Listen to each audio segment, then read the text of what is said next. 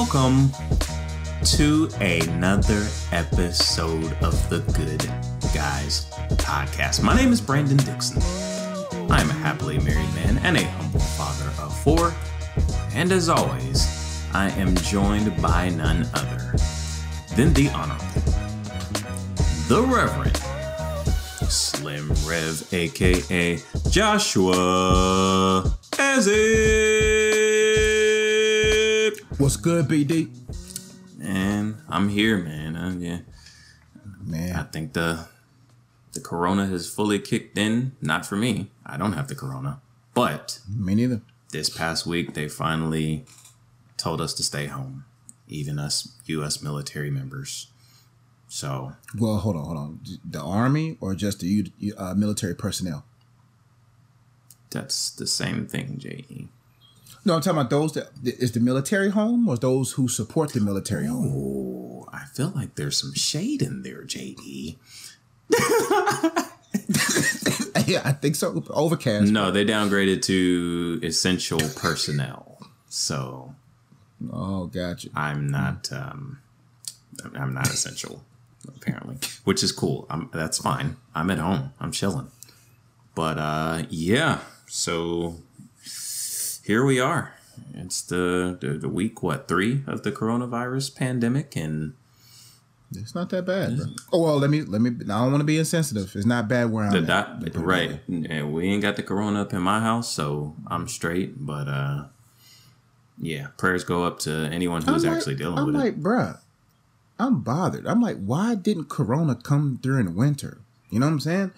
It's all nice outside. I know, right? It would have been perfect. I can't go.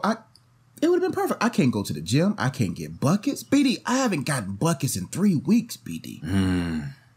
Yeah. What am I supposed to do for exercise? What am I supposed to do? I'm not a walk around the neighborhood type person, BD. Well, fortunately for me, I am.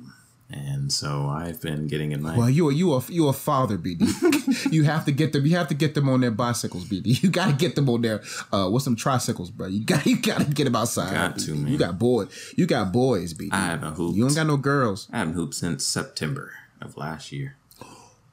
Hey, BD, whenever you're ready, I got buckets for you, BD. I bet you're ready right now. Oh, yeah. Anyway, so yeah, we've got a brand new episode of the Good Guys Podcast for you guys here today. It's a great episode. If you haven't done so already, if you enjoy the Good Guys Podcast, please consider hitting the subscribe button and please hit the bell so that you get post notifications so that you know whenever we drop new content. We do drop a new podcast every Wednesday, but still hit the bell so that you get those post notifications so you know when it drops. J.E., are you ready for this week's episode? Man, let's get to it, BD. All right. We've got a good episode. We're going to go ahead and get started as we customarily do with the weekly airing of grievances. And I've got one today, J.E., that is born out of the frustration of quarantine life. Okay. It's actually one that I just experienced less than a few hours ago. So, since the beginning of time, from the time we were young, there has been a great, institution that has always kept us, in a place of stability and serenity and well-being, even. Yes. You preaching, BD. You preaching. Okay. Sometimes it would come, after an afternoon playing outside in the sun, riding bikes up and down the street. Sometimes it would come, after you just got a whooping. Deep sleep. Deep. Talking about deep. Well, I'm gonna let you finish. I'm gonna finish your introduction to your You're message. completely ruining the entire introduction, but it's okay. Because as you have probably deciphered by now, I'm talking about the nap. All right? It's always been there for us. Whenever you feel like you can't go on anymore and you just need a quick timeout, that's what a nap is. It's a timeout. 30-second, or maybe sometimes even a full timeout. when the troubles of life have gotten more than you can bear, you could always rely on a good nap to get you back in the game. Get you back. But one thing I've noticed, J.E., about when you become an adult, and especially once you have kids, those naps are gone. Those naps are gone. And it's not that the need for the naps have gone. No, the need is still there. Okay? But what is not there is the ability to take a solid, decent, uninterrupted nap. All right? Case in point. 2 hours ago, I'm trying to get ready for the podcast. You know, I know we got the podcast coming, but I got up a little early this morning because you have to get up early when you have kids because it's the only time of the day that you're going to get to yourself for 5 minutes. So I got up early, you know, spent some time with God, you know, grinded a little bit, got some work done. Then I got the kids up, you know, going through the daily activities, whatever the case may be. And J.E.'s like, hey, you ready to do the podcast? I said, no, J.E., I'm not ready to do the podcast. I need a nap. J.E. said, I said, no problem. He completely understands the importance of naps. Mm-hmm. So I lay down on the couch and I tried to close my eyes. And just when I got to that good level of sleep, J.E., you know what I'm talking about. You know, the first 10 or 15 minutes, you know, you're kind of still quasi-aware of what's going on. You're still wrestling. You know what I mean? You're fighting the good fight to get to that good sleep. And right as I was on the precipice of the good sleep, a flying people's elbow came from the top banister of the stairs. Right in the middle of my back. I rolled over onto the floor, writhing in pain and anguish. And my nap was pretty much ruined. I mean, you know, I yelled at him. I threw him over on the other couch. You know, my wife came and scolded them while laughing. She apparently this was funny to her. It was not funny at all. That's not funny. Okay. So I got back on the nap and on the couch and I tried to finish my nap, but it wasn't the same. It wasn't the same, J.E.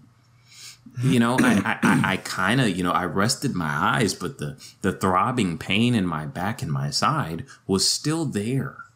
And then, you know, it's kind of like a PTSD effect where, you know, at any moment I feel like somebody's coming. So it's not that good rest. Not the rest that the Bible promises that God will provide. No, I'm still trying to get myself jazzed up because that nap was not sufficient. And I'm just trying to understand whatever happened to naps, J.E. I used to be able to take naps at any time. Naps were a part of my day. Sunday afternoons after church, it was automatic. I was going to turn on some golf on, CBS or something. And that is... Don't listen. Listen, number one etiquette for a good nap. Turn on something that's not intriguing. There you go. You have to. Don't turn on something that's going to pique your interest. No. You turn to PGA Tour golf and you let the Lord give you his rest.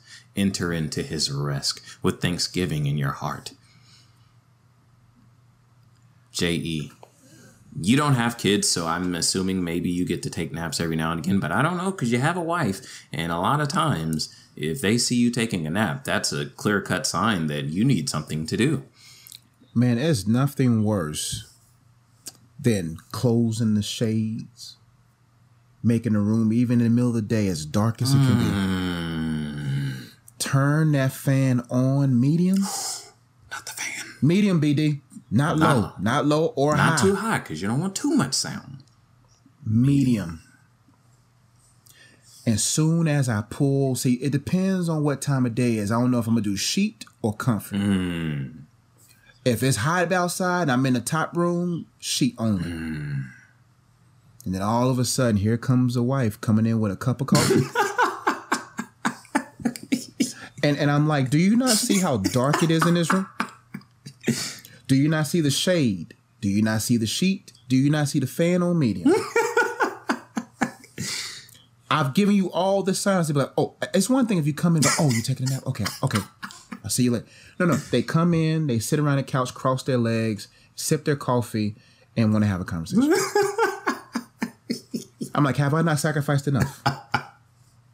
I have already met my quota on today for sacrificing as Christ did for the church. I've met my quota. Okay. It's when I go from sacrifice to self-care. See, there's a balance between, we didn't say selfish. That's right. We said self-care. And I think sometimes people think that you're going into selfish mode. No. I've met my quota for the week for sacrificing as Christ did for the church. That's right. Now I just need, all I'm asking is for a couple hours of self-care. That's all we ask. Because once you're in the room, now my sensors go on. First sensor that goes off, did I do something wrong? That's the first sensor. And they think that when we sense that, we think that we have done wrong. No, sometimes we have done nothing. You still find wrong. Right. So it's not that we did something wrong. We just like, okay, what did I do? Number 2, the next sensor is, oh man, don't be selfish. Maybe something's on her heart. But if you ever want to see me outside of my character, outside of my Christ-like, interrupt the what's the word used? The precipice? The precipice of a nap. There is nothing after you had done wrestled for a while. Sometimes, see, people say, for me, it's no FOMO. I don't have a fear of missing out. You know what I'm saying? I've missed out my whole life. So there's no need for me to fear FOMO. Right. You know, no FOMO for me, BD. I'm like, when it's time for a nap, I don't care what's going on. I can rest in the middle of a pandemic. I can nap in the midst of a crisis. But BD, man, I don't understand it, man. I sat my niece down the other day and I said, man, your mom said it's time for a nap. And I'm trying to put you on game, yo. Like, man, there's going to come a day. You ain't going to get this. There's literally going to come a day where you, like kids fear missing out. People fear missing out. I don't know what to say, BD. I be wanting to tell kids, man, give me your nap card. Right. Let me all the naps you don't take, let me have those tokens. Not only can you take a nap, I would actually love nothing more for you to take a nap. That means you're not, running around tearing up my house. That means you're not asking me for food, even though you just ate 30 minutes ago. That means you're not, please take a nap. I want you to take a nap. I want to go back to a place in life where people want me to take a nap. BD, there'll be some times when my nap's interrupted, when I can't take a nap, or when stuff because one thing about a man, ladies, you have to understand, some men, I can't generalize.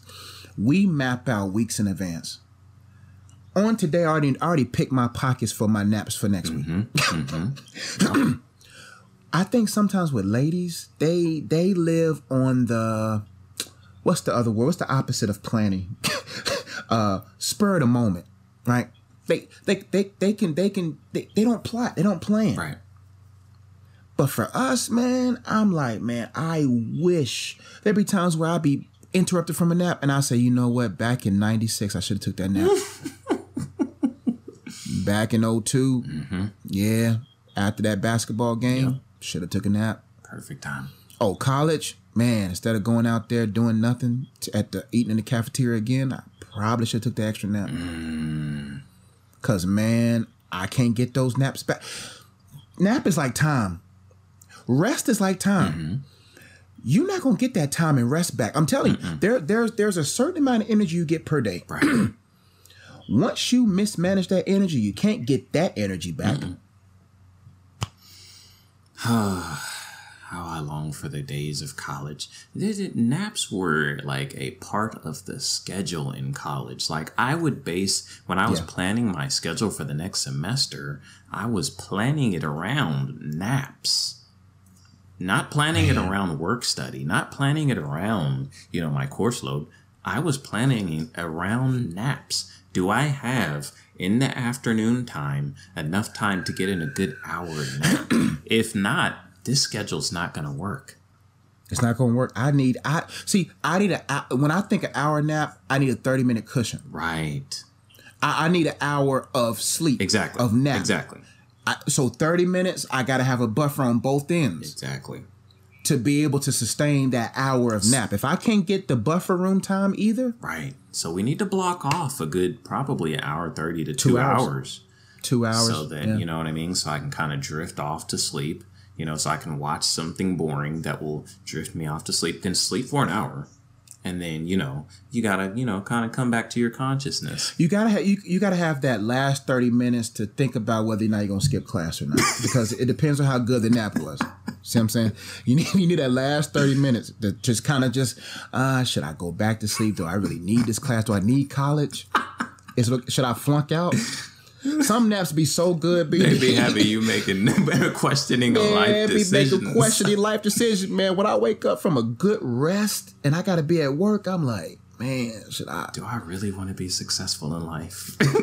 do I really want to? And that's what sucks when you get older. See, as a child, you think as a child. You can waste days as a child. You can waste. You gonna get. See, the thing about you got enough energy, enough whatever as a child to waste, to get a whooping, to get a you can maneuver through life. Us, the older you get, you can't take those chances, man. Yeah, man. Yeah. But see, naps for me, BD. See, y'all rookies when it comes to naps. Okay. Y'all haven't elevated to elite nap taking level like JE. Okay. My naps are not 30 minutes and an hour here or there. You are right. my naps are mini sleeps. They're mini sleeps. My naps range on average 3 to 4 hours. That's a night sleep, Jay. No. See, a night sleep is 7 to 8. My naps, bruh, 3 to 4, BD. If I can't get 2. Now, my goal is I gotta. Now, 4 hours on Friday. Those 4-hour naps on Friday. Friday when I get off work. There has to be a cutoff where it turns from a nap into something else. Listen, bro. I get off work about 3. I get home by 3:30, right? Kiss the wife, grab me a snack, close the shade, fan on medium, sheets. I'm asleep by 4:30. I don't wake up till about 8:39. You might as well just go on to sleep for the night. Nah. That's what I need. Because, man, listen, man, we trying to get it, BD. I'm trying to get it. I'm trying to be successful. Okay. Bro. I work best at night. That's what it is. Gotcha. I can't do nothing while my wife's up. Sorry. BD, we know. There's nothing wrong with the wife. It's just you got to be a husband. You got to be a husband. You got to be attentive. You got to be focused. That when she sleep, oh man, I'm ready to go. That's why I take many sleeps, man, because my weeks be so dense, BD, man. But when I don't get naps every day, so I don't think I get 3 to 4 hour naps every day. Man, but when I get a good nap, count me out for at least minimum 3 hours. 2 hours if I got something to do. If I don't got nothing to do, minimum 3 hours. Okay. And you got to pick your pockets, man. You got to get into self-care, y'all. We are quarantined now. Take your naps, man, because you don't know when you're going to be quarantined again. Hey. You don't know when you're going to get this. Like, in this country, man, we are almost pressed not to rest. We don't like taking Sabbaths. And what I mean by Sabbath is a day to rest, man. It's best to take a Sabbath. We're not talking about law-based. We're just talking about the Bible says Sabbath wasn't made, man wasn't made for the Sabbath. Sabbath was made for the man. We're not talking about a specific hour time. What Jesus was trying to say, man, rest is what he's saying. Rest. Either you take a rest or you're going to be forced to rest. I'd rather take me a Sabbath or a day of rest multiple times than to have 6, 7, 8 days where I'm forced to rest in pain. So resting is important.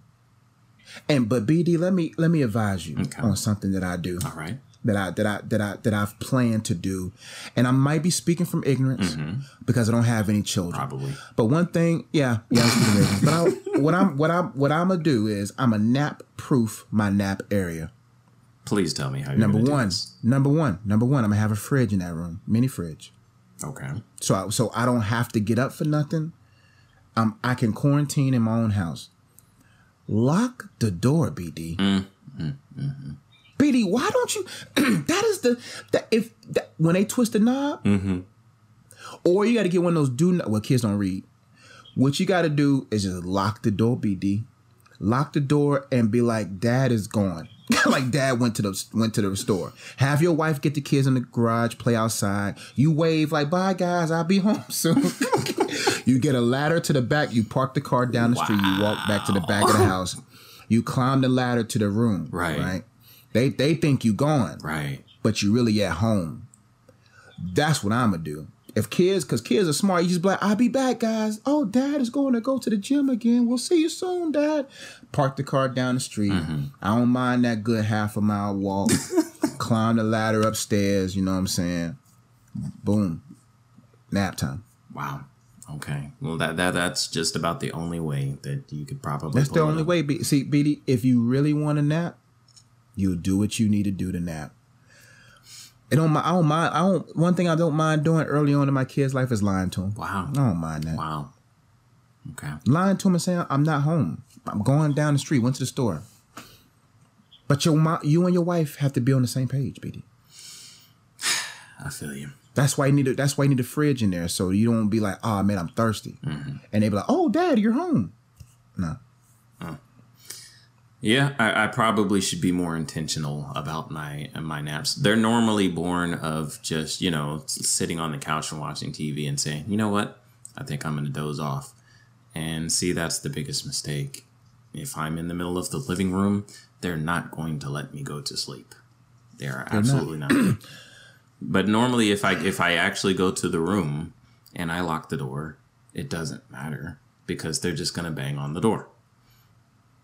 And that's why you leave the house, wave at them, let them see you leave, put a ladder up in that back window, climb up into that window, BD, close the shade, put the fan on medium, pull the sheet up to where do you pull your sheet up at, BD? Are you I just waist down kind of person? I pull the sheet all the way up, or are you sheetless? For a nap, I'm probably halfway. Halfway for naps are good. For a nap. But for my 4 hours mini sleeps, all the way to the neck, BD. Well, those aren't really naps. Those are actual sleep. So yes, I would understand that would be all the way up to the neck. That's not a nap. But if it's just like a nap, halfway, BD. I can't. One thing about a nap, you can't be hot in nap. Yeah, see, that's the thing about naps. It's like anytime you take a nap, I swear, like you get hot and you be sweating and stuff. So yeah, halfway for a nap. Where you have the fan angled at, BD? At your face, or just kind of rotating? Oh, I have it straight on. No rotating. Straight on. See, I don't do that rotating stuff because the restroom can be hot. I don't care. If that fan hit me on the face. Exactly. I don't care about the rest of the room. As long as that thing is right on me. I don't want to feel a nice cool breeze and then I'm half asleep and I'm just like trying to follow the fan and get the. No, I just wanted to looking like somebody in a chick flick, BD. Right. Sway and fall. Steadfast is how I want that fan.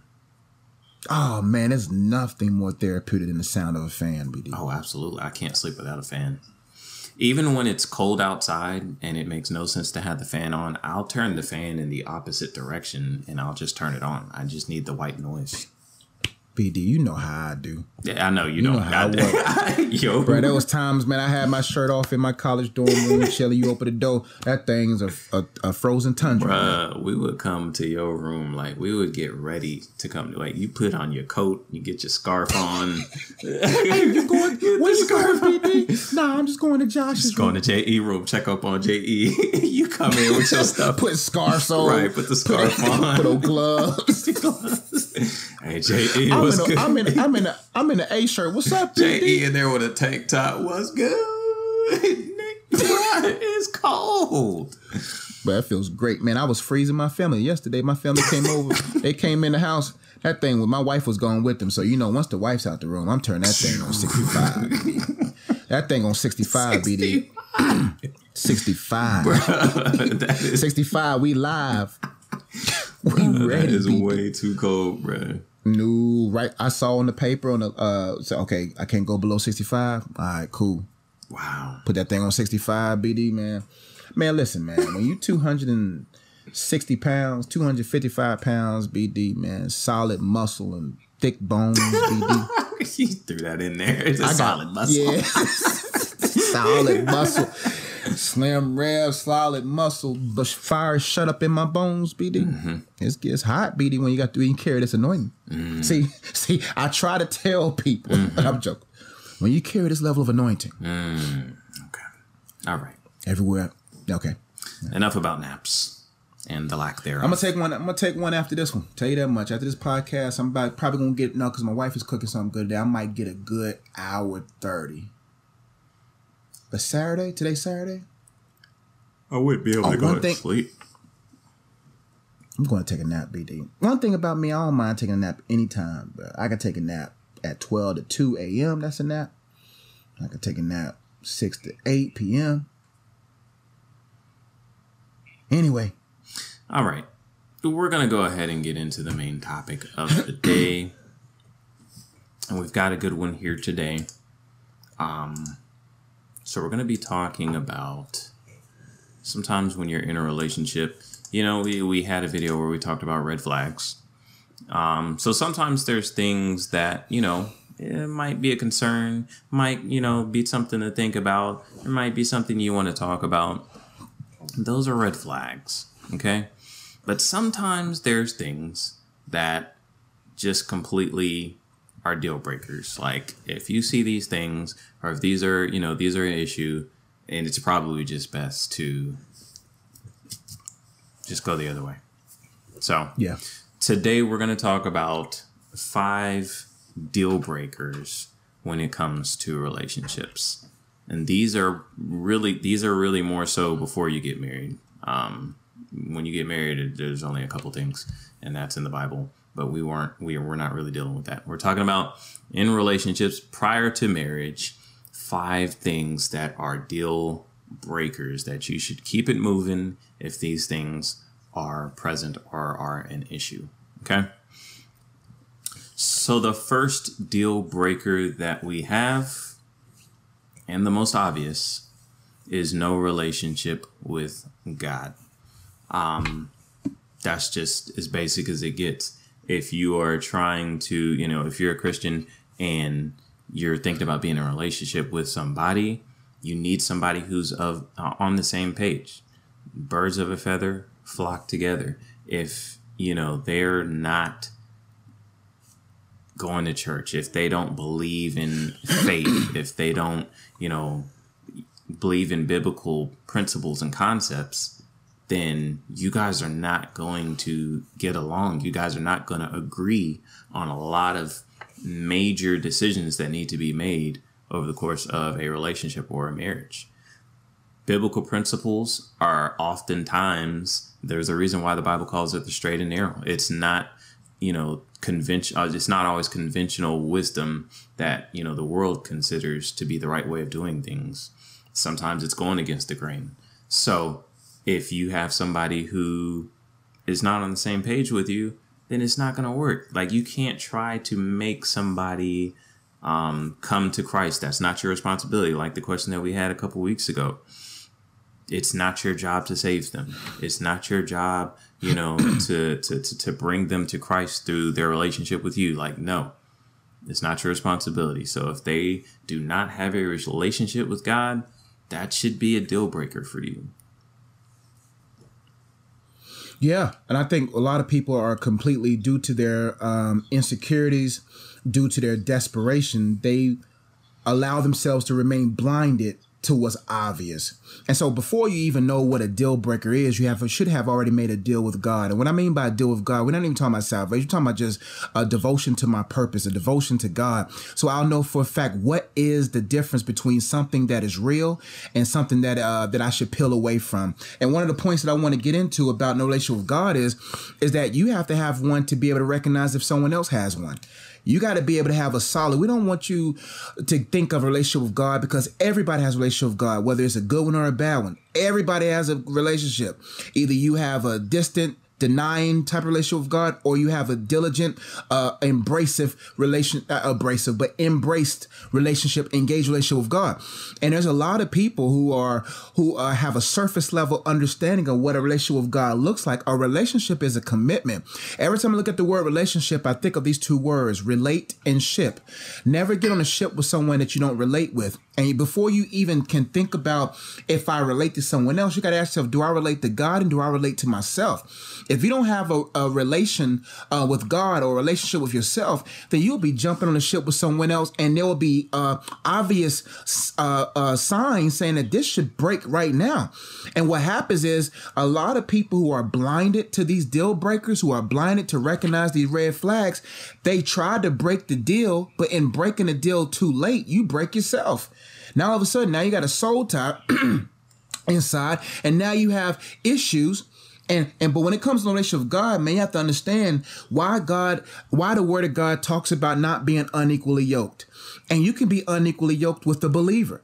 Doctrines are important. Biblical truth is important. Being able to rightly divide the word of truth for yourself is important, because there's a lot of different Christians. Not all Christians believe the same. Not all Christians understand the same. And so what you have to understand is that first I have to know the word of God for myself. First I have to be able to have a thriving relationship with God myself. I have to be able to be able to process my relationship with God before I'm able to connect with someone. Because if you get married to a person and they don't believe what you believe, what happens when they walk by sight and you walk by faith? What happens when your understanding of money is different than their understanding of money when it comes to being a generous giver? When it comes to any components of the word of God, you got to make sure you agree, because how can two walk together unless they're agreed? And if you're not in agreement with God, you're going to make a deal with someone else. And then about time you get deep into the relationship, you're going to realize I probably should break this relationship, but now you're broken in the process.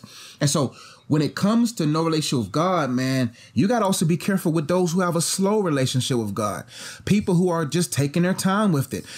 See, I talk about it like this, BD. Mm-hmm.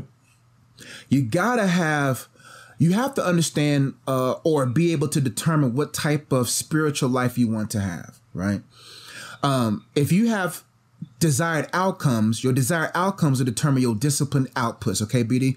And what I mean by that, if you have a spiritual outcome of, I want to continue to grow in fervency with God. I want to see the power of God working through me. I want to be able to evangelize and utilize my marriage as a marriage of ministry. I want to raise the dead, heal the sick, cast out devils. If you have that type of desired outcome, but you marry someone that has an outcome of just going through the motions of Christianity and just be a surface level believer, it's going to be frustration. And so you got to assess what's best for the relationship, or you're going to be sitting there frustrated, potentially filled with resentment because you and God are going somewhere, but you have to carry the weight of someone else. And why does the Bible talk about not being unequally yoked, BD? Because being unequally yoked with someone and their relationship with God is not solid, what happens, BD, is it doesn't break the neck of the weaker cow. It breaks the neck of the stronger cow. Why? Because the stronger calf has to carry its own weight. It has to carry the weight of the person that's dead, who's not active and walking at the same level. Not only do they have to carry themselves, the other calf, but it has to carry the carriage. And then when the yoke is at an angle like that, it snaps the neck of the stronger calf. So that's why the strongest person always loses in a weak relationship.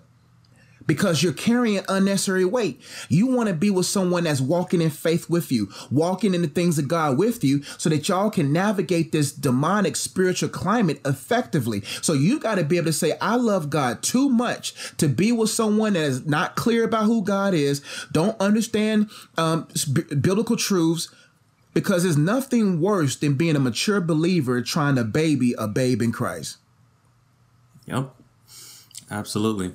So Yeah, and that's a good point that you made as far as like there's levels, because I know we said, no relationship with God, but some people do have a relationship with God, but it's just not, to the level that you're operating at or your level of understanding. So yeah, that's definitely, I don't know. Would you say that is a deal breaker if y'all are not quite on the same spiritual level? I wouldn't say it's a deal breaker. It would be time for deal negotiations. Right. And what I mean by that is, it might not be time to break. It just means we might need to take a break. Because first off, I think it's just best to make sure you in pace with God and flow with God so that you're actually with the right person from God. Because some people, they could be slow in their walk with God, but I wouldn't go too far with them. I would probably be wise enough to say, you know what, let's just take a break right now, because I think, and one thing about deal negotiations is being able to say, okay, these are my concerns. Remember the spicy chicken sandwich we talked about last week? Mm-hmm. Yeah. Just say, listen, I'm concerned, especially women. If you're married to a man and you're stronger spiritually than him, I would take my time with him. There's no need for a woman to submit to a man who's just now learning. Now, if you already married to that person and you got saved and he got saved a little bit later, you married. Right. So God is going to sustain that. But if y'all dating and you notice that what he got you, the way he got you was fake, being a fake Christian, he got you by, you saw him walk down to the aisle. He had a little shout in the corner. You saw him crying. You saw him cry in service. Mm-hmm. You see what I'm saying? You saw him cry in service and he said all the right scriptures. Got you all, ready to be with him. And then you realize that his actions don't line up to the words. Right.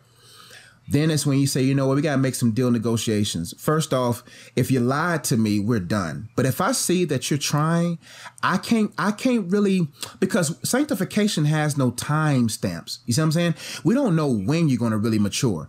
We don't know when you're really going to get this for marriage purposes. Right. And so when it comes to marriage purposes, there's certain things that must be in place for men and women before you start making a deal with someone. It's better to, discuss the deal before jumping in the deal, because what most people do is they sign a contract and don't really read the fine print. And the Holy Spirit is the one that's able to help you discern if this person's ready right now or not ready for you at all. So like you answer your question, BD, I wouldn't say it's a deal breaker, but I think it's time for some to negotiate the deal and really see, okay, where are we at? Maybe you need some time to heal. And I'm gonna keep on doing what I gotta do with God. And if it's God's will, that's how you end. If it's God's will, I see you at the altar and keep it moving. Okay. All right. Well, we're gonna move on to the second deal breaker.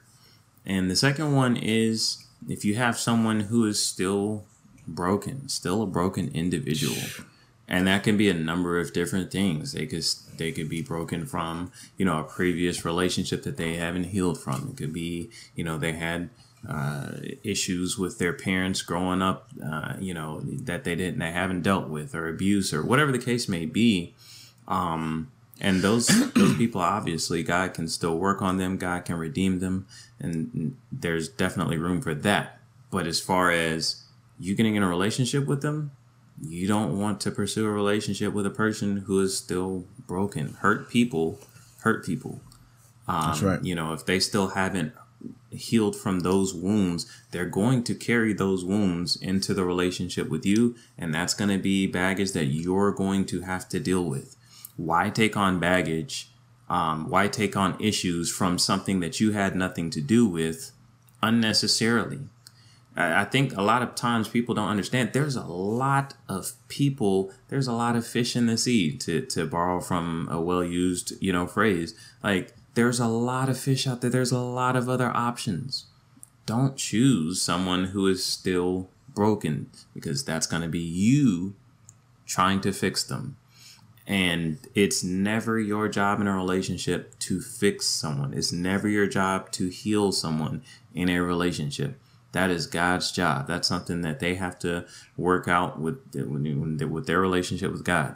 And God will heal them, at the proper time.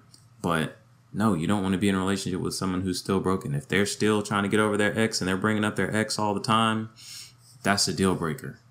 They're still dealing with that, that breakup. they still may have soul ties to that person. They're still broken. Okay, so that for me, that in my opinion, that is a deal breaker. Dealing with someone who is still broken. Listen, we were created to complement each other, not complete each other. That's why when everybody says that's my better half, they're also letting people know that they broke. You want an equal whole, not a better half. You want someone that's an equal whole, someone that can equally hold what it is that y'all trying to hold. And what most people do, they look towards relationships to be completed. They go to relationships to feel fulfilled versus being full before finding the one that they're supposed to fill a place together. See, the beautiful thing about how God wants to do it is that he created a saving system that enables us in our singleness to become whole. Wholeness doesn't mean perfection, BD. Wholeness doesn't mean that I'm not done being worked on. It just means I am now at the completed level enough to be able to manage and steward a marriage. We're not talking about you got to be ready for everything, but you should be ready for the basics. You see what I'm saying? You should be able to manage the basics with the right type of mind. But so many people are broke trying to fix things. You can't fix nothing with a broke hammer. You can't fix anything with a broke screwdriver. You can't fix anything with something that's broken. And a lot of people don't understand just how broke they are. That if you're not fulfilling your purpose, you're not working. Your work is what you was created to do. And if you're not fulfilling your purpose, you're broken. And what keeps people from actually being healed is they trying to feel a new type of healing in someone else. And so I have some points here real quickly that BD kind of sparked some thought in, is that I talked about how in order to hold a marriage, you have to be whole. You can't be broken. And I spelled broke, signs that you're broke, real quick, signs that you're broke. See, BD, you was talking, BD, you went long. And I said, BD I said, look at the Holy Ghost, giving me time to write down 5 signs that you are broke, my friend. Number one sign that you broke, or a person that you may be talking to is broke, you see the baggage behind them. They have baggage. A person's supposed to come to you empty-handed with no baggage because God has already unpacked their baggage for them. You see what I'm saying? They have nothing to offer you in regards to hurt because they have been healed. Number one sign that person's broken or broke is that they have baggage. And number 2 for the B, they have a poor belief system. If you have a strong belief system and you look at them and they don't have no faith, they don't have no hope, everything's just negative, that person's broke. R, sign that a person's broke or you're broke. Number R, you have a poor or you have ruined thinking. Ruined thinking. Listen, I could tell if someone's broke by the way they process thoughts. Because the Bible says we're transformed by the renewing of our mind. We become conformed to this world by our mindset being ruined. I consider a mindset your default mental settings. What is your mind set on? Is it set on righteousness? Is it set on things that are above? Is it set on things productive and purposeful? Is what they're thinking purposeful, or is all they think about or talk about is what's next on Netflix? What we're gonna do? What we're gonna go out to next time? If a person ain't talking purpose, their mindset is off. Sign that they're broken, you broke, you or him or them got baggage. They got ruined thinking. Their thinking processes has been ruined, has been tainted. Oh, they deny the obvious. A person who lacks self-awareness is a broke person.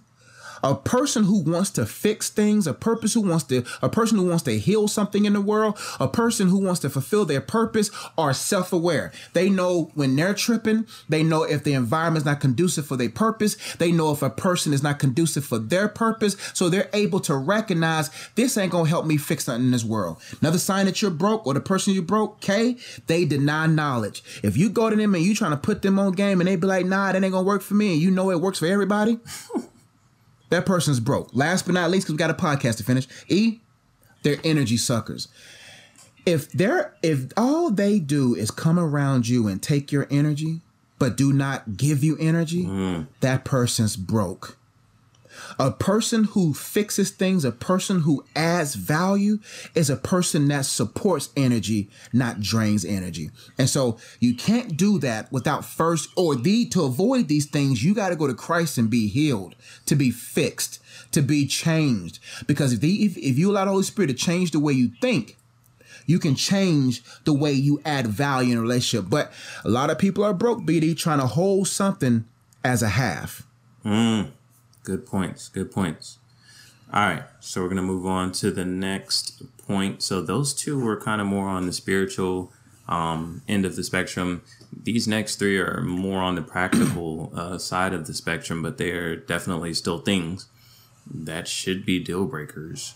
So if you're in a relationship with someone, you guys are dating, you guys are getting to know each other, you're going to be asking questions. You want to feel out that person. You want to kind of see where they're trying to go in their life, what their goals are, what their desires are. One of those questions is going to be, do you want to have kids? Okay. That's real. So depending on their answer, that could be a deal breaker for you. If they want kids and you absolutely do not see kids in your future, then that would be a deal breaker. Now, I'm not going to say everyone, the Bible does say be fruitful and multiply, but I'm not going to, I don't know, I won't get into that. But if somebody does not want to have kids and you do want to have kids, or vice versa, that would be a deal breaker, because that's going to come up later in the relationship. It might not be that big of a deal now. Oh, he still look good. She still look good. Like, I don't want to break up with them just because they said they don't have kids. Maybe that could change. That's true. It might change, but it might not. And if it doesn't, there's going to be bitterness. There's going to be resentment. Like, kids is a major thing. People who want to have children, like, that's something that they are always going to resent you for. Because a lot of times children represent, being able to pass on your knowledge, your experiences, your wisdom to the next generation. Kids mean legacy, being able to have your name continue on long after you're gone. The values and the morals that you taught them being passed on from generation to generation.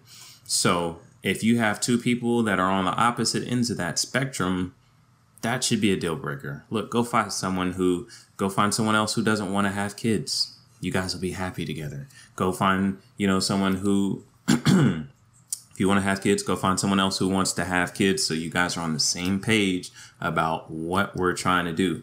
Because from there, you got to plan, all right, when do we want to have kids? What's a good, time frame? You want to kind of plan these things as much as possible, if possible. Of course, you can't, plan and predict everything, but you kind of want to have an idea. And these are things that you need to be worrying about, not whether or not we want to have kids. Like, that's basic. That's something you need to handle before marriage.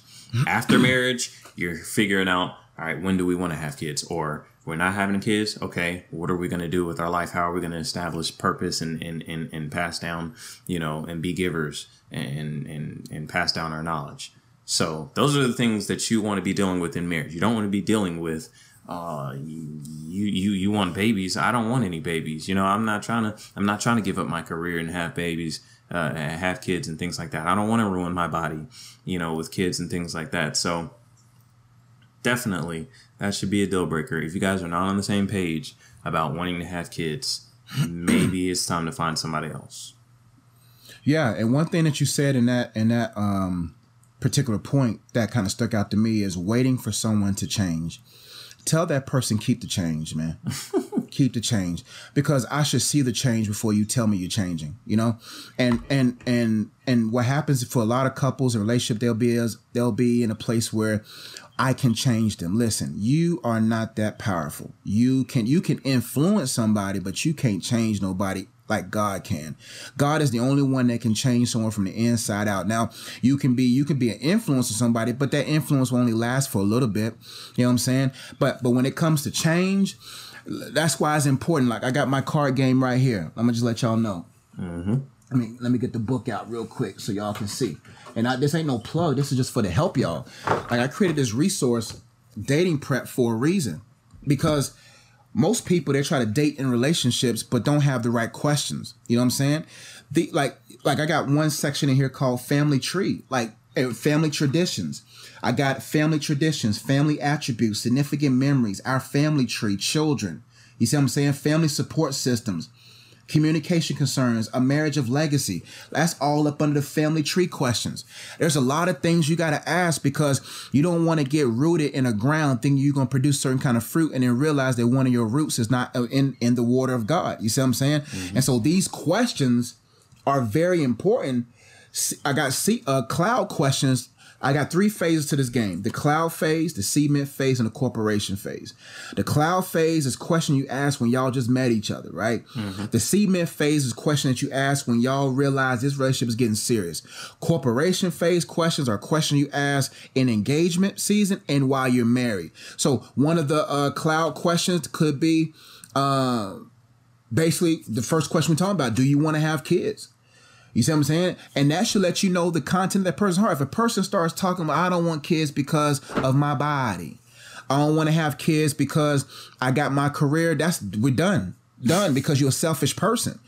What person is saying, I don't want to have fruit, I don't want to have children because of 2 stupid reasons, because your body and your career? So that lets the other person know you're not fit to be married. You're not fit to be in my life. Even if I don't want to have kids because of just genuine God-given reason not to have kids. And I think there's an exclusive people out there who just, not because of kids, but because of their purpose.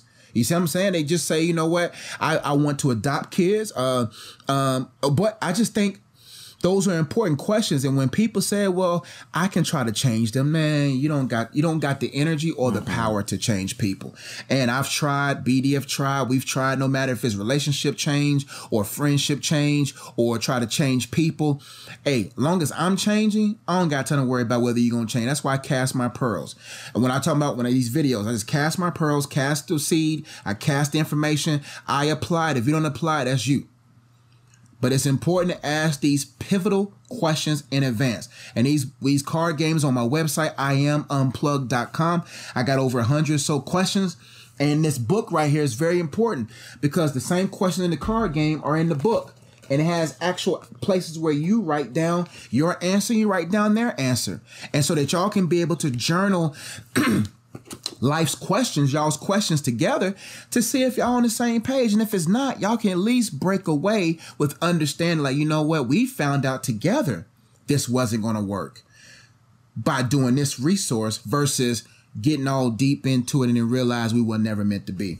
But that's the one thing I'm going to add to that point is you can't change nobody. You can't be like, well, my body's enough to make him want to have kids. That man loves that career more than you, baby girl. That is what it is.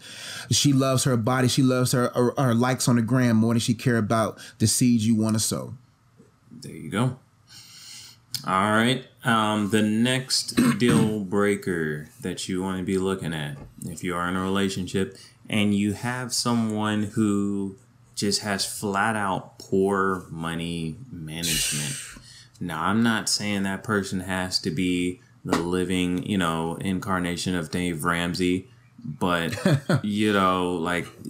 if you got somebody who doesn't know how to handle money, if they are always constantly broke, if they're asking you for money, look, I didn't do it, but if I could go back in time or if I had to tell my sons, I would tell them to check the other person's credit score. I need to know. You want to know if that person knows how to manage money because I believe the number one reason why marriages don't make it is finances. Okay. Yeah. So you need to know, are they just spending their money on vain things? Are they just spending their money on clothes and shoes and shopping all the time? Or, he's buying pointless gadgets that are PlayStation games and things that aren't going to benefit you guys as trying to build an empire together. If that's the case, then you need to go ahead and cut that off because you guys are going to have money issues when you get down the line. And, look, marriages, you're going to have ups and downs. You're going to have seasons of abundance, or you're going to have seasons where, you're going to have to rely on your faith to make it through. But if you guys have those seasons and he doesn't know how to, all right, let's peel back or she doesn't know how to, hey, let's peel back.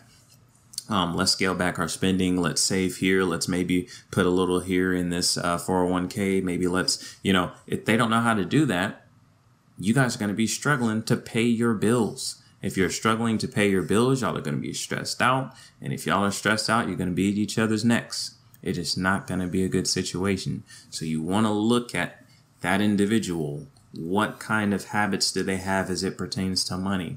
What kind of goals do they have? Right. What are they trying to achieve? Do they want to, live in a 4-bedroom, 3,000 square foot brick house in a gated community? Or are they perfectly okay with a 2-bedroom apartment? Either way is fine. It just depends on what you want. So if that person is not, if you got big aspirations and they're content in a 2-bedroom apartment, that's all they really want, you guys are going to have two completely different mind frames about how you approach money and how you approach the pursuit thereof. So you want to see if they are able to manage money. What is, if they can't, you guys are going to have issues when it comes to being married. And what BD is saying is sound wisdom, man. If you see the trail, a person's paper trail will tell you where they're heading towards. A person's paper trail will tell you their idols. It will tell you their addictions. It will tell you everything about them. I don't know. Well, it's best to flow with the Holy Ghost with that. But when you just watch what a person buys and see where they are, because you gotta understand, does this person have a poverty mindset, a prosperous mindset, or just a plateaued mindset? And what I mean by all three is this: a plateaued mindset is like what BD said. This is the way of life they want. They don't want no 4-bedroom big house. You see what I'm saying? And that's okay. If someone wants a small level of living, you can't get mad at them. Right. And you want to, but it's best not to put yourself in that unnecessary strain, because you want to be like, I'm saving for this, but they're like, I'm content with this. And it's okay to plateau. If a person says, this is where I want to live, then they're gonna find somebody that's a minimalist, that who has goals along those lines. But if you have a poverty mindset, a poverty mindset doesn't mean you poor. It just means you have a poverty mindset. You have poor thinking when it comes to money. Right. You can have a lot of money and still have a poverty mindset because of what you buy. See, rich people wear their money. Wealthy people don't wear their money. You see what I'm saying? Warren Buffett, Mark Zuckerberg been wearing the same T-shirt and suit since the day they got their first billions, right, if not millions. You see what I'm saying? But people who have a poverty mindset, when they get money, they lose their money. They have no goals for their money. You have to have purpose for your pockets and your pocketbook. You got to have a purpose for it, because there's a lot of people right now struggling. We're not saying people who struggle because of what happened with the coronavirus. We're talking about people who struggle when they could have not struggled if there was just better money managers.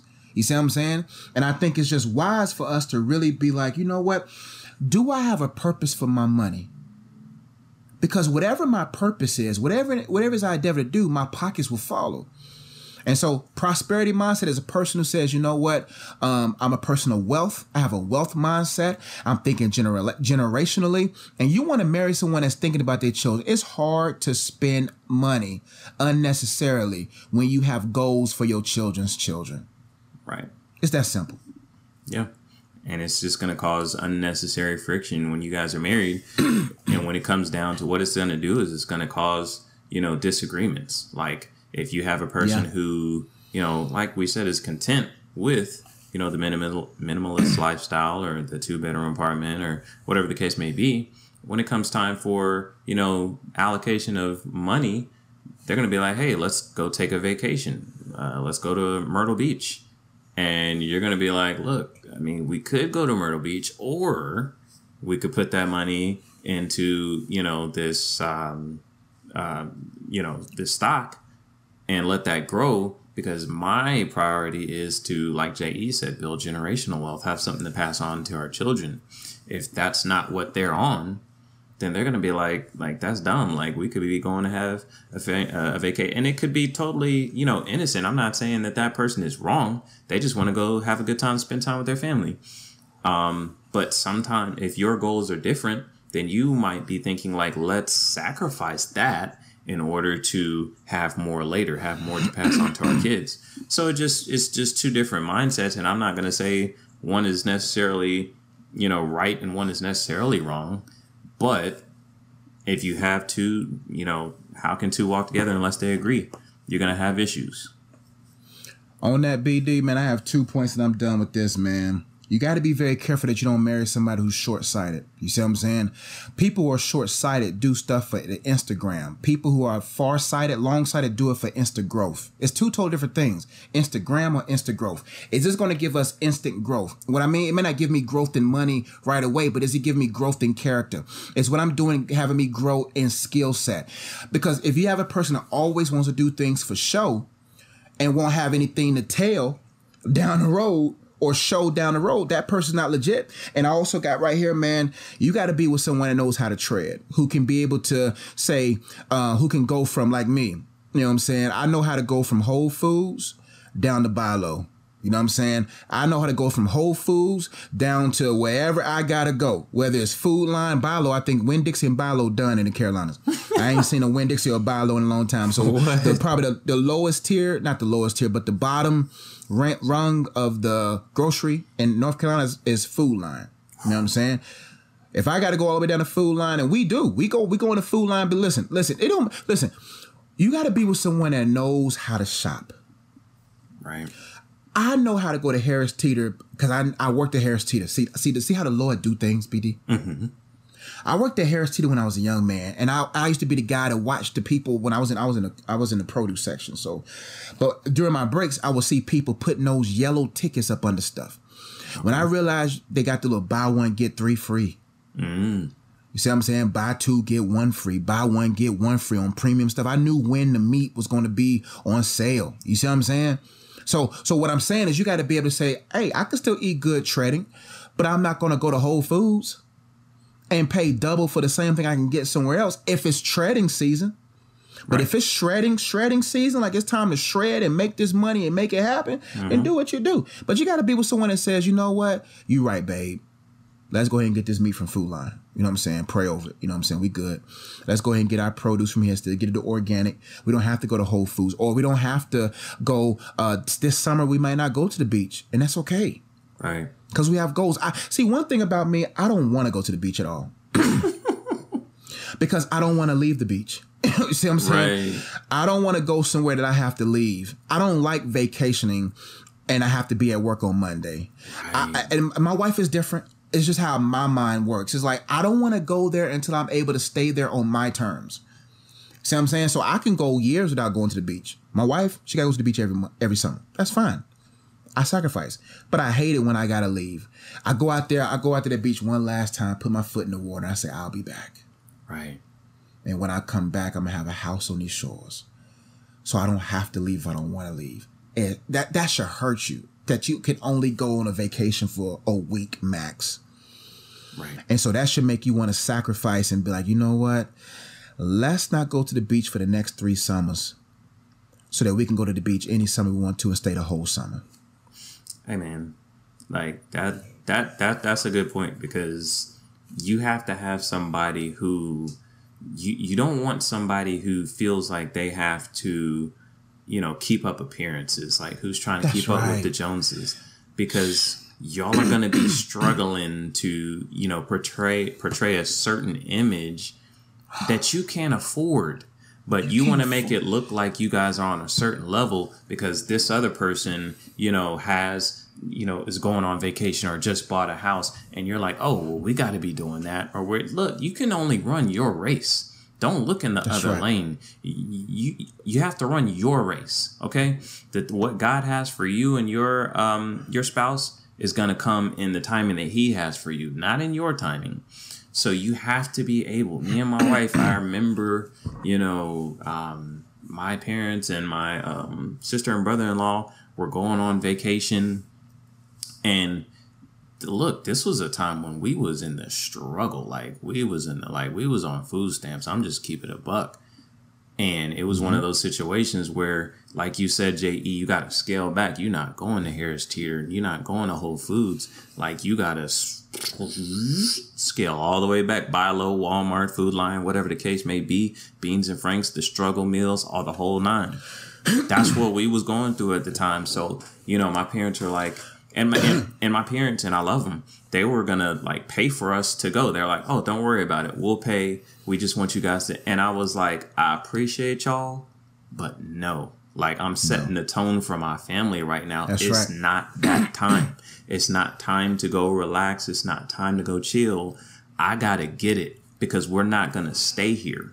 If I go on vacation with y'all, I'm going to get to relaxing and feeling like, oh, okay, yeah, this is nice. You know, I can relax. I can chill. Talking, BD. You talking, BD. It wasn't that time.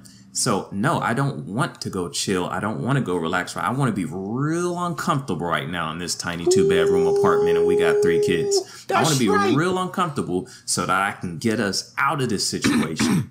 And I've done that, but that's because I said no. I wasn't caught up in trying to keep up appearances. No, we not balling right now. We struggling right now. I bet you we won't stay here, but right now, yes, we struggling. So you have to have someone who understands money management, who understands, you know, not trying to keep up appearances, not trying to keep up with Joneses, running your race.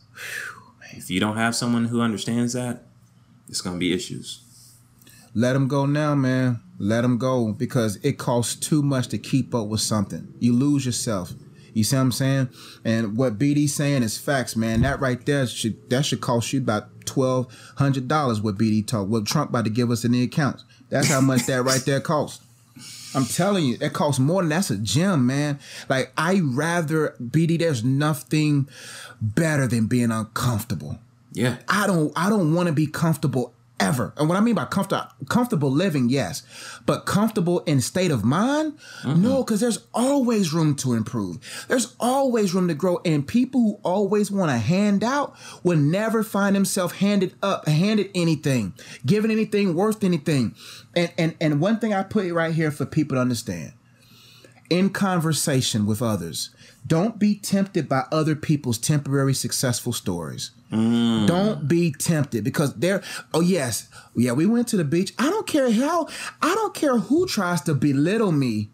You see what I'm saying? I already already saw your insecurity.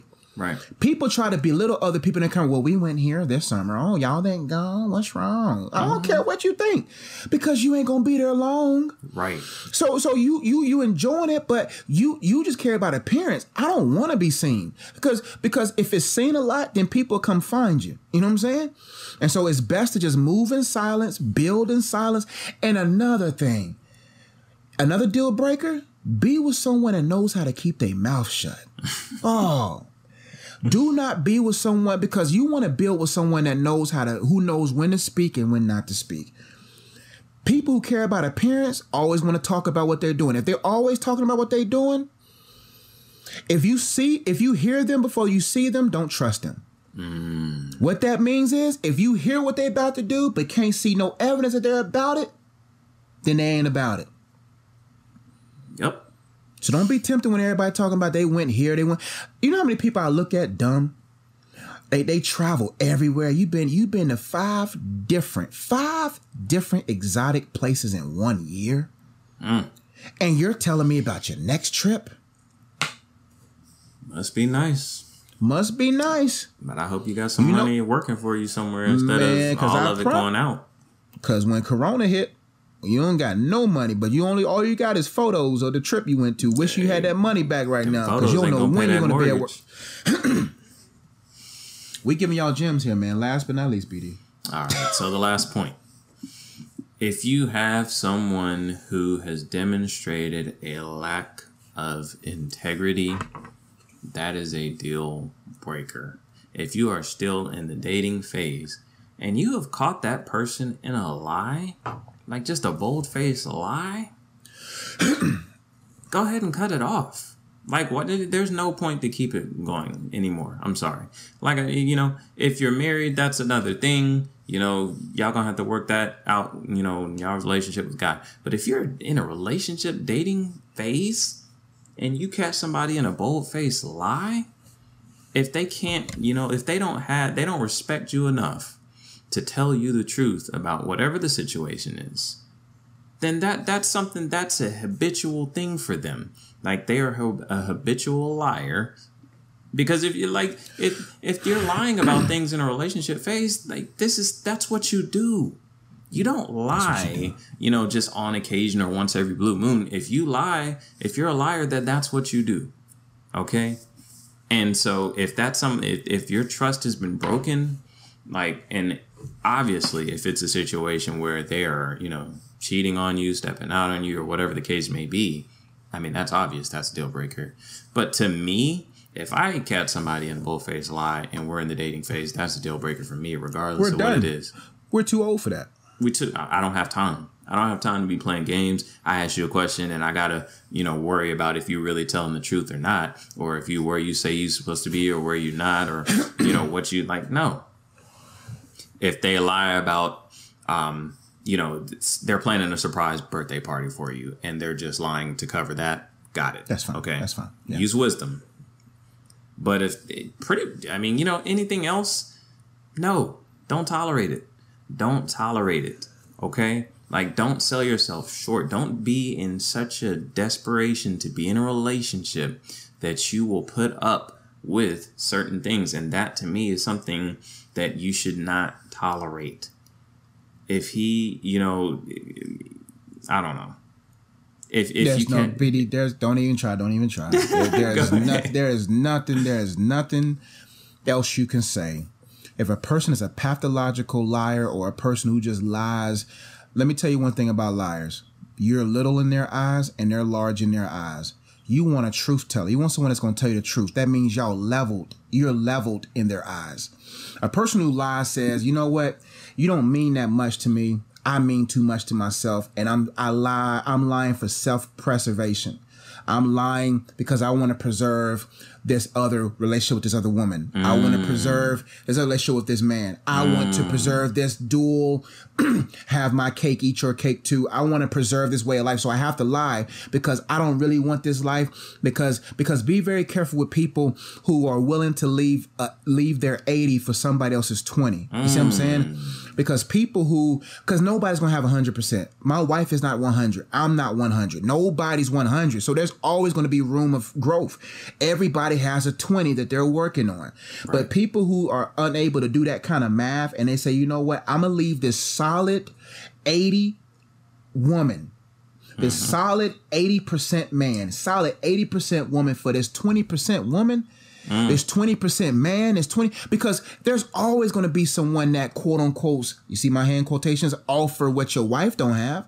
That's why you got to love your wife for who she is, because there's always going to be a woman that's going to be built differently than her. You see what I'm saying? There's always going to be a man who has a bigger wallet than your man. You see what I'm saying? So, but you can't be intrigued by that, especially when you got someone that's got 80.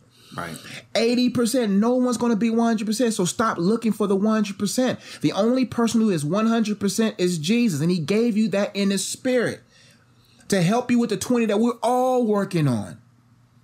But that's what I'm saying. A person who lies, you're little in their eyes, they're large in their eyes, and what they want to preserve is large in their eyes. But someone that loves you, you're leveled in their eyes. They look you eye to eye. Y'all are equal in value. Y'all care about the same things. That's the type of person. People who wants to preserve a life that you didn't even know was in their life, those people cannot be trusted. And you got to let them go immediately.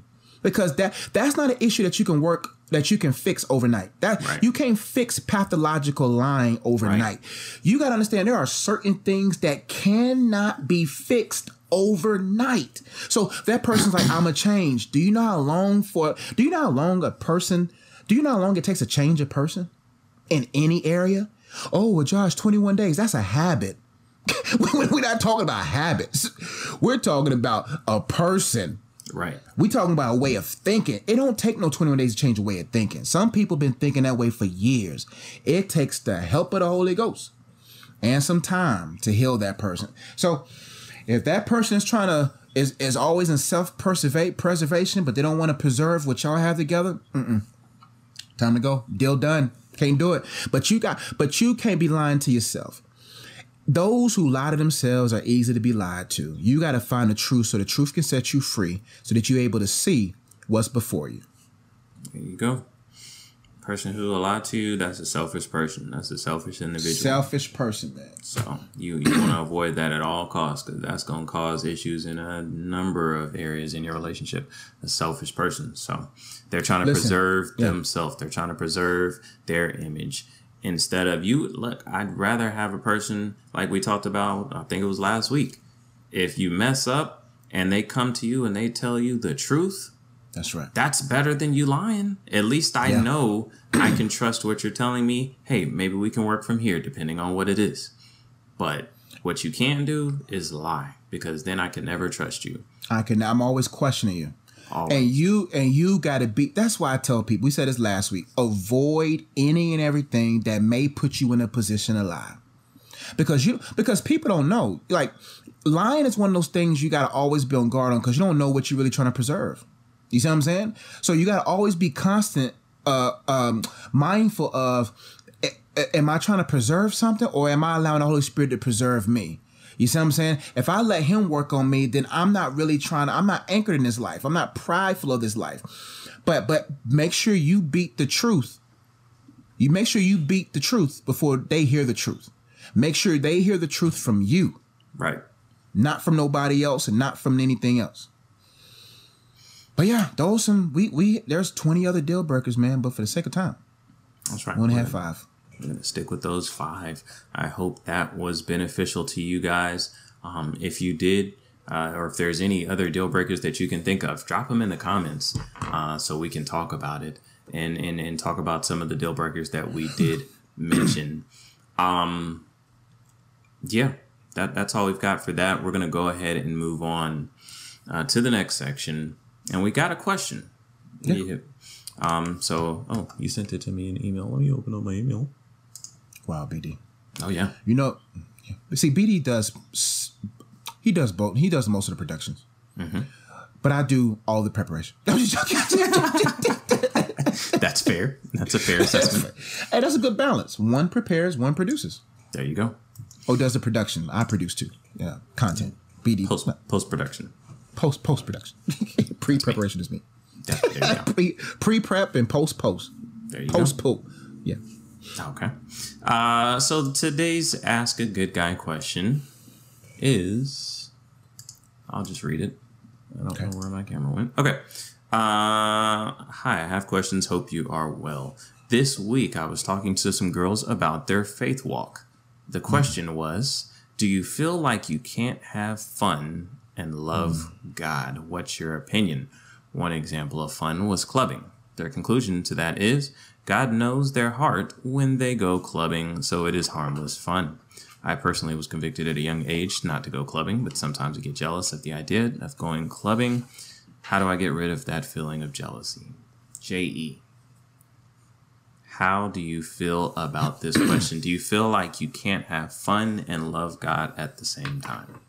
Man, fun is a way of fun. Real fun is based upon a level of thinking. See, if you have poor thinking, you end up having poor fun. See, fun for me is fulfilling my purpose. That's what's fun. Fun, your level of interaction with fun matures as you mature. So if you're dealing with people who are immature, their fun is immature. When I became a man, I put away childish things. When I became a man, I put away childish toys. You see what I'm saying? See, I play with responsibilities. I don't play with toys. You see what I'm saying? I engage with responsibilities, not toys. That's what men do. That's what women do. They take care of their responsibilities. That becomes fun because overall their focus is in fulfilling their purpose. So when that person mentioned that God knows my heart, yes, your graven image of God. The real God knows your heart. You heading towards hell, my friend. Like people forget that God is not Santa Claus. God, there is a hell. Like we're not talking about like be afraid of. The Bible says, why fear a man who can only kill the body? He said, you better fear the one that could put both body and soul in hell. The Bible says the fear of God is the beginning, not the middle, not the end. The fear of God is the beginning of wisdom. So fear doesn't mean I'm afraid of God. It's reverence. See, people who revere me more than God, when I come around and they put the cigarette away, they put the poor language away. But I look at that person, they be like, oh, Pastor Josh or Coach Josh, I'm sorry. I said, but I'm just a man. You were smoking before God. But the reason why people don't fear God is because they don't have the sight of the punishment. Because God's grace is keeping a distance between what you deserve. What Jesus did is holding back. You know what I'm saying? He's giving you time to get it right. But a lot of people, because we don't have pictures of hell, we don't have a location of hell, we don't have people who went to hell and came back, you know what I'm saying, with pictures talking about y'all don't want to go here, people don't fear God. And so with those individuals, man, what's fun for me is fulfilling my purpose. That's the best type of fun. And fun is not fun unless you understand the fundamentals. There's fundamentals of life. Fundamentals of life is, number one, focus on a goal. Another fundamental of life is understanding your purpose. Now, let's start since I'm spelling fun. Number one, F, what's fun about life is fellowshipping with the Father. That's fun. What's fun about life is understanding your life. What's fun about life is knowing what to say no to, because I'm having too much fun over here. Off the top of the dome. Off the top of the dome. I've been in the game 12 years. Most of y'all, let me tell you something. Hey, this is easy. I can go fundamentals if I knew how to spell it. Now I know how to spell fundamental. FUN. D-A mentals. You see what I'm saying? Yeah, see, fundamentals. Ooh, you got to make sure you have the fundamentals. And what I mean by fun is this. Please don't spell out fundamentals. That's a really long word. No. You know, the preachers a preacher trying to get his thoughts when he say the same thing 2 or 3 times, right? Fun. See, people's fun is based upon their mental fundamentals. You see what I'm saying? If their level of fun is based upon their state of mentality. And so if a person's mentality is low, they look at clubbing is stupid. Let me answer this question. Let's just get straight to the point. Let's get straight to the point.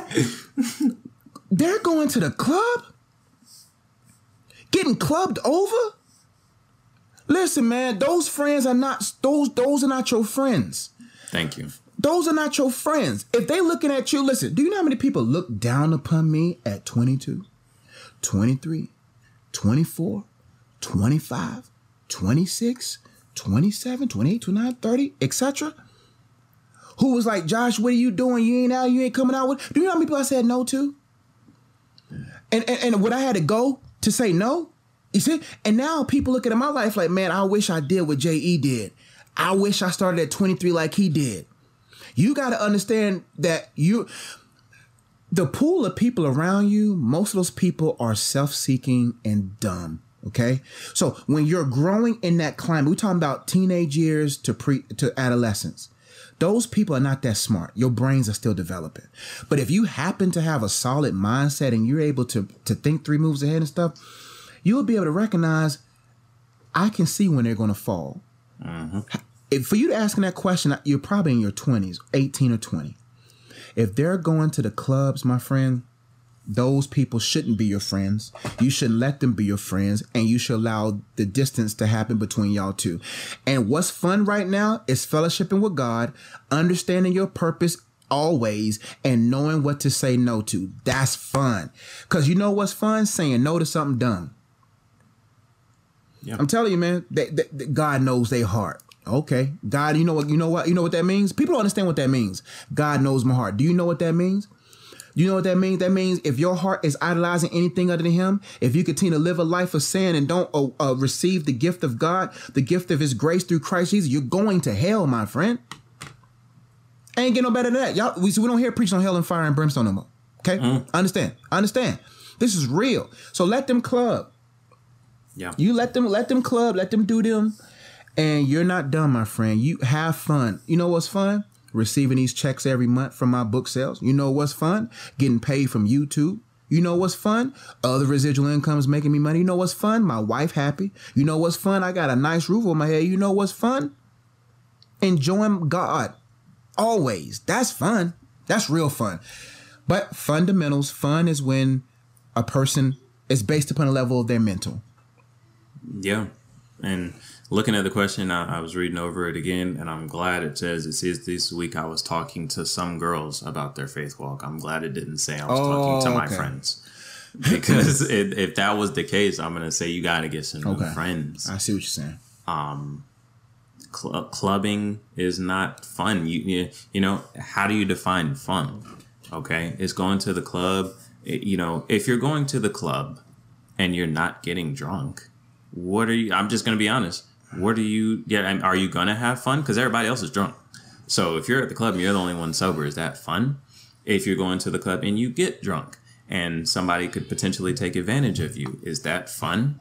And waking up the next morning with a throbbing headache and maybe throwing up in the toilet, is that fun? That is not fun. You know what I mean? Like the time that you are spending engaging in that so-called fun, you could be, number one, hanging out with, some friends who are about, their relationship with God and doing positive things. You guys could be kicking it in there's a number of different ways that y'all could be kicking it, having fun and enjoying fellowship with each other. You could be grinding on whatever your purpose is, learning a new trade, learning a new skill, developing yourself so that you can earn more money down the road. Like there's so many different things that you could be doing that are, number one, that they should be fun. If you have a purpose and you're doing what your purpose is and your calling is, that's going to be fun to you. So you might want to spend some time learning what your purpose is, what interests you. Start doing that. That's productive. Going to the club is not going to benefit you in any way. You know what's fun? Yeah. Being able to take a vacation. You know what's fun? Not having to answer or work a 40-hour job and having to answer to somebody, Like those things are fun. You know what's fun? Being able to provide for your family. That's fun. There's so many other things that you could be doing besides going to the club that are productive and that are fun. So you have to change your definition of what fun is, because going to the club, you think it's harmless until something happens, until someone comes and shoots up the club. Mm-hmm. Then it's not fun no more. It ain't fun no more. So, and so I think you're on the right page. She said she was convicted not to go clubbing. That was God telling you that's not fun. I don't care. Things that the world considers as fun is not fun. You know what I mean? There's a reason why the Bible says not to do those things, because it just leads to destruction. Yeah, it looks like harmless fun right now, and maybe they don't get shot up. Maybe they don't, you know what I mean? But 10 years from now, what are they doing? What are they going to be doing 10 years from now? If while they're going to the club and you're developing yourself, we talk about it all the time here on the Good Guys Podcast. Delayed gratification. Mm. Yes, you can go to the club right now and think you're having a little bit of fun. Cool. But what about the person who's in the lab, perfecting their skills, perfecting their gift? You know what's going to happen? 10 years from now, they're going to be going on trips and vacations and posting pictures on the gram. See, we're in our 30s, so we see it. We've seen it happen. They're going to be the ones posting pictures on the gram of their vacations and the things that they're buying and the lifestyle that they're living. And those people who are going to the club in their 20s and spending every weekend in the club, spending money on alcohol and getting into the club, are going to be in the same place. Working an entry-level job, bouncing around from entry-level job to entry-level job, and still hitting the club on the weekends, old in a mug up in the club. It's not fun no more being in the club when you're in your 30s. It's not fun no more. So you might want to focus on what kind of things am I going to be doing, in my 30s? What kinds of things do I want to be doing in my 40s? Because going to the club ain't going to be it no more. So those are the things that you want to focus on. It's not always about what's the most fun.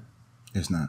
It's not always about it. You have to get past that. So I think she's on the right track. And people you're gonna have moments, because Instagram shows instant gratification. That's the new term for Instagram.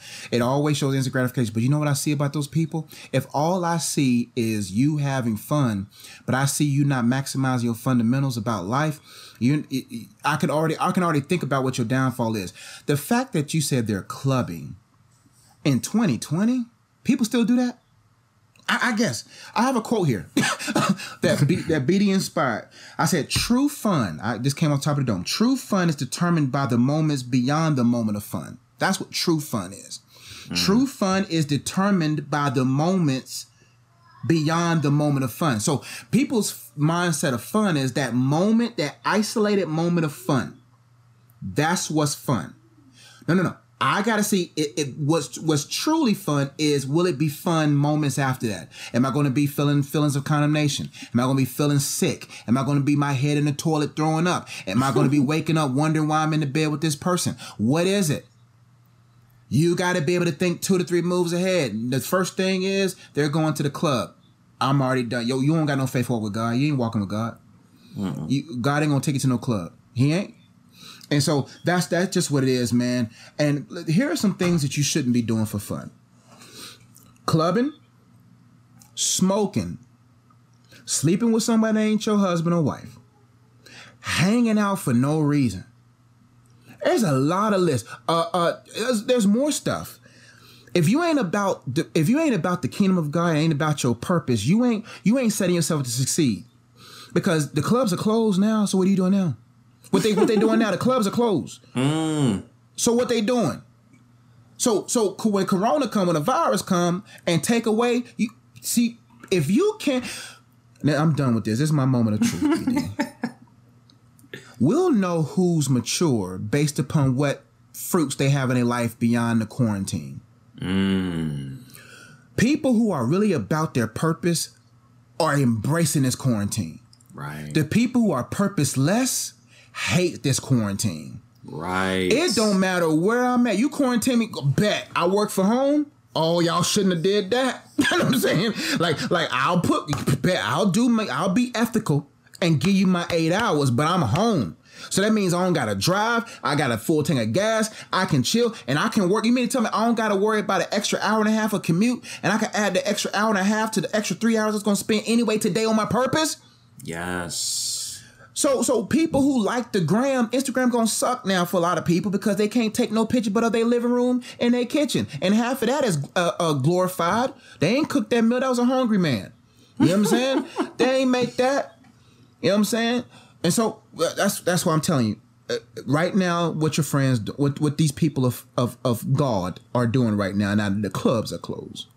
The fruit that people produce because of this quarantine will let you know if they're mature or not. If they're going right back to the club when the quarantine is over, itching to get outside. See, BD, our generation grew up in a time where we can actually watch a movie. We can actually go outside and play. We grew up in an era where we don't need social media. So now that we don't got to go nowhere, we straight. We straight. I'm out there cutting the grass. I cut off a branch at my sister-in-law's house, trimmed the tree for her. You know what I'm saying? I enjoyed the family, enjoyed fellowshipping, you know? Right. And instead of fellow sipping. That wordplay, PD. I don't know if I'm in the right lane right now. I might need to. I'm staying right here in my lane. I'd rather be in fellowshipping with those who ship are going to the right place than being in some club fellow sipping. Woo! My goodness. And that right there, go ahead, BD, end the podcast. Before I say something to mess that bar up. Go ahead and say it. All right, that's all we've got for you guys here today. As I always say, if you enjoy the podcast, please consider hitting that subscribe button. We're coming up on 1K. I think we're about 100 away. So hit that subscribe button so that you can support us here at the Good Guys Podcast. Help us out. Keep bringing this content to you guys. Other than that, hop in the comments if you have something you want to bring to the conversation. If you've got what did we talk about today? The deal breaker. If you got a deal breaker that we didn't mention, throw it in the comments so we can spark some more discussion around this topic. Other than that, that's all we've got for you guys here today. I am Brandon Dixon. I am a happily married man, a humble father of 4. He is Slim Rev, happily married as well. We're the Good Guys Podcast. We're quarantined, and we are out. To take a nap. Peace.